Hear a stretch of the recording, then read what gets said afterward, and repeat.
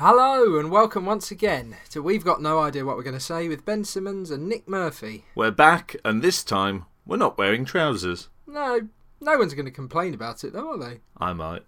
I won't. It's cold. I'm quite warm. It is warm in But here. you are sitting on my lap. But my penis is quite cold. Luckily I can't feel that. Yeah. So, Neither can I. welcome once again to this lovely programme, and we're going to try and be lovely tonight. Are we? Well, I feel a heightened sense of adrenaline after what's recently happened this evening. Yeah, well, we've spent some time together this evening, which we don't do as much as you'd think we do, considering we've shared a house for over a year now. Regular listeners or friends, or neither of those people who are good at guessing. Most of our friends aren't regular listeners. That is true. We'll know that we've lived together now for over a year, and in doing so, haven't managed to get together to do as many of these as we could. No, we probably did more when we were in Golders Green, or when I was in Golders Green and you weren't. I visited, though. You did. Yeah, good.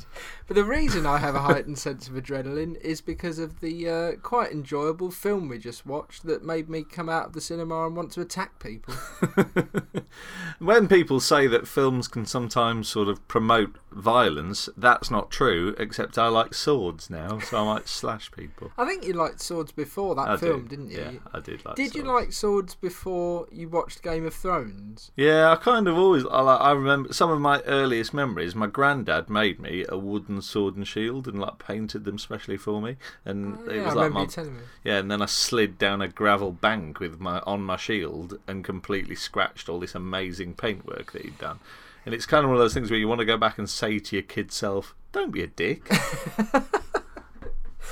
What's your earliest kid self memory? The reason I'm asking is because I just thought of you saying don't be a dick, and that one of my earliest memories involves being in my junior school class at the age of, must have been 5, I think it was the first year. And you know that thing you do when you have wooden chairs, even now you sort of lean back on a chair, not necessarily wooden chairs but plastic ones, anything, you'd lean back on it, and I remember leaning back too far and just falling flat on my back in class and everyone laughing at me, and I remember at that age thinking, I've been a dick. I remember being at sort of infant school and always being the smallest in the class and not realising that they'd put me up like a year ahead of my class. You didn't realise? No. I was so clever that they'd put me up and I didn't know that they had. So that shows how intelligent I was. It's a very specific kind of intelligence. They must have sort of negotiated that with your parents, the fact that was going to happen, and your parents didn't tell you that was going to happen. No, let me be clear, they obviously will have done. Right. Okay, yeah. I just hadn't quite taken that on board. You know, all the other children here are bigger than me. I was literally like it. You know, when you sort of each person in the class measures themselves, I was joint smallest in the class, so I always had a slight sort of small person syndrome. Thinking, I'll catch up with everyone. It hadn't twigged that I was a year younger than everyone. So. When I was at secondary school, the day we started, obviously you get introduced to all the people in your class. You know they're going to be in your class for like 5 years. And there was a kid who I can't equate to what our genuine heights were, but there was one kid who was about a foot shorter than the average of everybody else and was tiny in comparison, and he got the nickname Titch.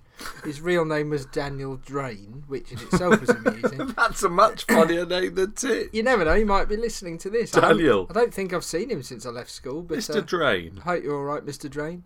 But anyway, when we got to sort of GCSEs, it's sort of not had a growth spurt, but wasn't as ridiculously small anymore. But because for 4 years he'd been Titch, he was called Titch and was then just kind of almost a regular normal height. size. He was a little bit smaller, but not obviously tiny. It was like Scott Hudson, all the way from primary school, who was always the tallest kid in class. Yeah. And obviously by the time we all got to GCSEs, we'd all vaguely caught up with him, and we didn't have a sort of awesome big name for him, but you still sort of considered him the tallest bloke. And it's like, if you actually measured everyone, you're like, there's probably about 5 blokes taller than you now, but it's like because he's been that way. But now I was trying to think the earliest memory I can think. I think I might even mentioned this on a podcast. Yeah, it probably isn't my earliest memory because I remember quite specifically being 7, and I must have memories earlier than that. Yeah. But I remember being at a thing with my mum and some of my mum's friends, and someone asking me how old I was, and I was saying I'm 7.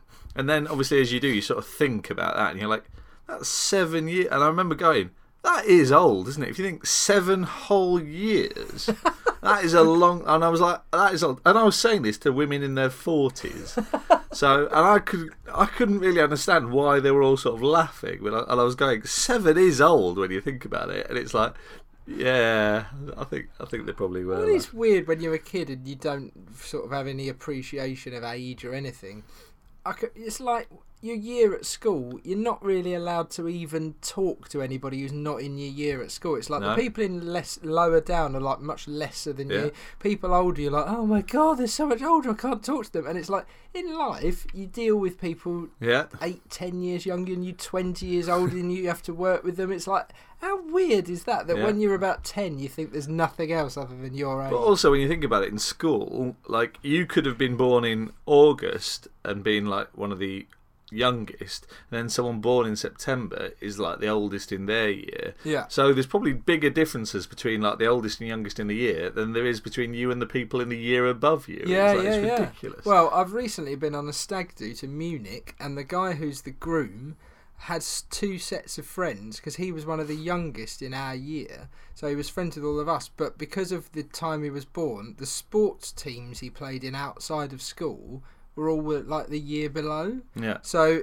he's got a whole group of mates that from the year below, and then all of us from that year. So he's it's like when I started school, my sister was in the upper 6th form, and so it was like she may as well have been at school on another planet. And I always remember thinking when I saw like 5th years and like 6th formers that they were like the oldest. Like you just couldn't talk to them, and like, you know, you just kept out of their way. Yeah. And then when I was in the 5th year and 6th form, they were all like, shut up, wanker. And you're like, what? No, it's not that long. I was 5 years, and you're supposed to be brilliant. Yeah, hang on, like, we're all dicks. No, but it's like all the young kids were like, old tossers. You're like, what's happened in 5 years that these first years are now sort of talking back to me? It must happen to everyone. You get older and you're like, the youth have no respect and all that. It's always happened throughout time. But my mum and dad used to have a phone box over the road from their house, and I can remember lamenting this when I was about 18, that my mum had gone out to have a go at some 8, 9, 10-year-olds who were kicking it because they were trying to break it and just kick the glass or whatever of the phone box. And she was like, oh wait, don't do that. And they were like, you can't tell us what to do, we know our rights, the police aren't going to arrest us, we're too young. And you're like, what? How do they know that? If I had done anything sort of vaguely being of vandalising anything, and someone had come and had a go at me, I would have absolutely shit myself and run off. You know? I remember, like, in the panto, one of the kids punching the dame sort of playfully and going, you can't touch me or I'll report you. And it's like... Yeah, you understand parents telling their kids not to talk to strangers, or if anyone threatens them to say that, but it's like... No, it's not an excuse to let you behave like a little bastard. But then I do remember there wasn't there a thing. It was like on QI where it said there was like like a Babylonian tablet or something from like 3000 BC that was carved, like complaining about the youth of today and how they weren't like they were. And it's like. Yep. I think they've always been like it. Always been like and somehow we were like it when we were that age and just didn't realise. No, I was brilliant. No, I was brilliant. But I do think like people sort of get nostalgic on Facebook for sort of 80s and 90s TV, and although obviously there's that thing in my head, whenever I see any of it now, I'm like, it was pretty shit actually. And it's like, there'll be these things. Do you remember this programme? I'm like, yeah, I didn't like it. It's so I watched weird it a lot, but you kind of have to judge it by your current standards. And like TV now is obviously awesome. It is so true though. You like find something on YouTube from 20 years ago. You're like, I loved this. Why? Was it someone doing a pencil drawing? And it's like animated series now are amazing. There was something about, I was listening to a podcast, funnily enough, and they were talking about films like. Quite early on, the film's like scenes average was something like 1 minute 50, 2 minutes per scene. Right. Or then they said there was like between cuts, like between like, you know, camera angles, it was like 28 seconds or something. And now it's 3 seconds, like between camera angles and stuff. And like scenes are like 20 seconds, 30 Bloody seconds. Hell. And it's like people haven't got the attention span, so they have to change that things is much something quicker. genuinely think has changed in society with smartphones, with YouTube, with social media. There's so many new things to look at and refer to all the time. People don't have an attention span. See, but then most of the things I look at on my phone, it's pretty much always the same, like 3 or 4 things. I do refer to them quite a lot in my day. Are you talking about porn? Yep. Not 3 or 4 things in my day. I'm not that energetic. Sometimes I work. What? I work freelance in schools, and quite often, if you're at a school where the students are perceived to be badly behaved, the teachers will talk to you in the break time, and they'll be like, "Yeah, they just can't sit still for that long anymore." And you're like, "It's an hour. We did something for an hour until break. They can't focus for an hour, and it's all different. It's not like we do one thing for an hour. There's loads of different little exercises and activities. It's like, yeah, that is bad." But then I kind of remember that, like, there was people in my school when I was a kid that wouldn't concentrate for an hour. So again, you sort of like, you do look back with rose tinted glasses. We always had people in my class who would be dicks halfway through. Yeah. No, I mean every school and class has dicks in it, but I just genuinely think people don't have the attention span anymore. But isn't it that film Birdman was filmed as if there were no cuts in it, and it was all done with trickery where there are very slight cuts within frames. I still haven't watched it. I have got it, but I haven't watched it. But there is a film I've read about in a film magazine that genuinely doesn't have any cuts, and they did it on the 3rd take. And it's like the first 2 must have cocked up somewhere, and they were interviewing the director saying, what would you have done if the actors had cocked up like an hour and 20 minutes in? Because it is an hour and a half or hour and 40-minute film. I'm annoyed I can't remember what it is. But there's a few scenes, and it's nothing quite that long, but I was quite impressed when they do like long tracking shots. I mean, the famous one is Goodfellas. I don't even know if have you seen Goodfellas? I don't think I have. Really. Yeah, you're a film buff who hasn't seen many classic films. Yeah. It's quite bad. I don't like classic films. Yeah. There's a big tracking shot where he sort of goes into this club, but because there's a massive queue outside, but because he's sort of like a gangster, he goes through the kitchen. Right. And so it sort of goes through this, and it's probably like a 2-minute tracking shot. Yeah. And it's kind of, and I can't remember how many times they said they did it. It was only like 1 or 2 times, but it's like it's probably like the most iconic scene from that film. Yeah. And then there's even a thing in the American version of The Office where they did like a lip sync, like a dub thing. Yeah.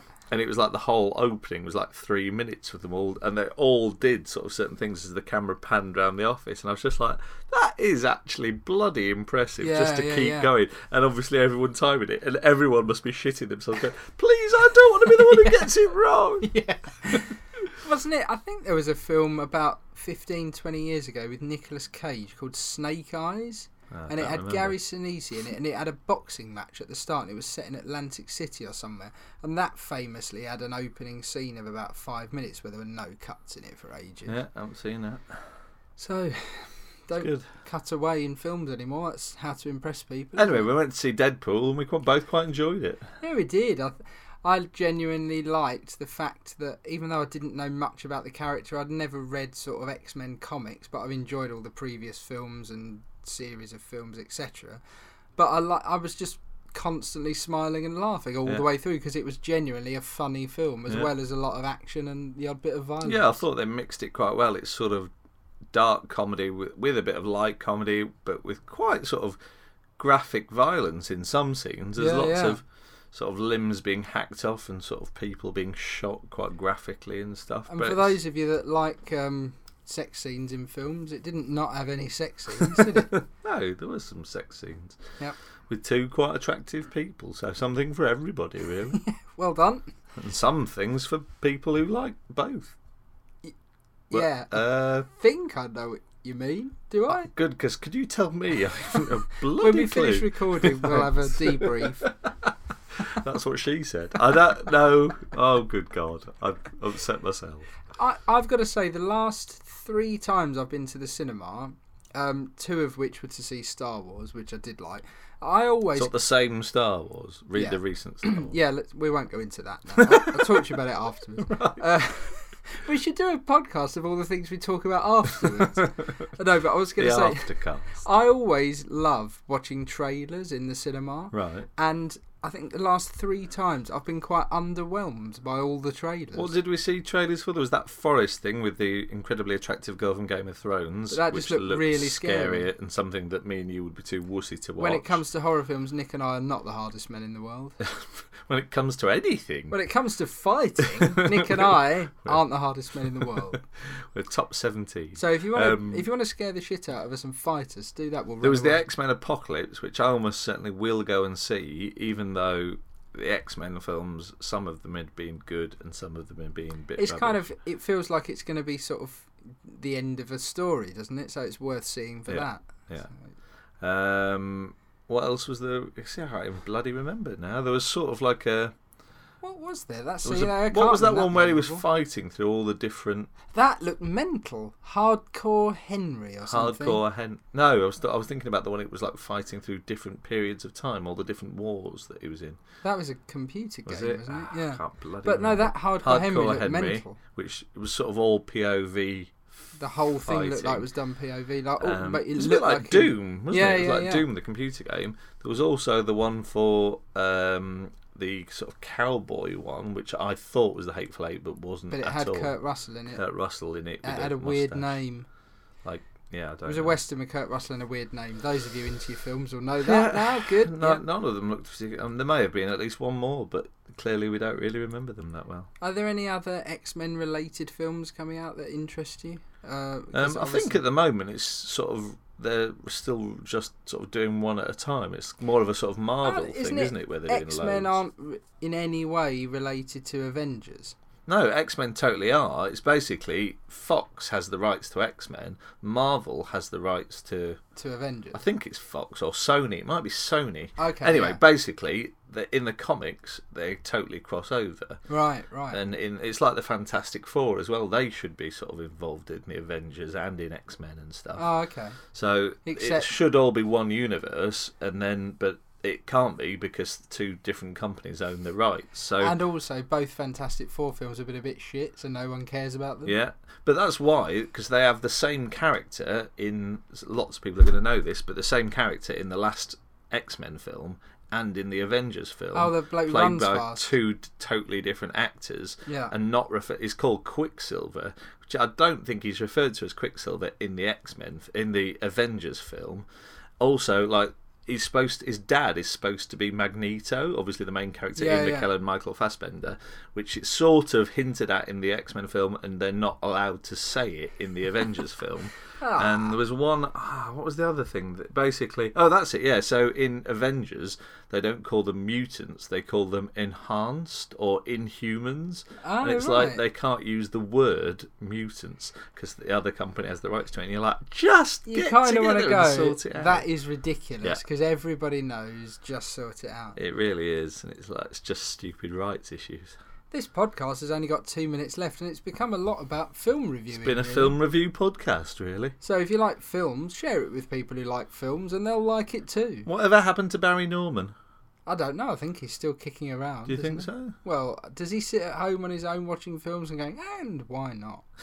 Jonathan Ross took over, but then obviously he doesn't work for the BBC anymore. So do they do Claudia Winkleman does film 2016 now. Wow, I didn't know that. I think she's sort of got a sidekick bloke who's been doing it with her for about 3 or 4 years. Right. I haven't watched it. I get a particular magazine every month, which... Playboy. Yeah, that's nothing to do with films. It just helps me out in times of need.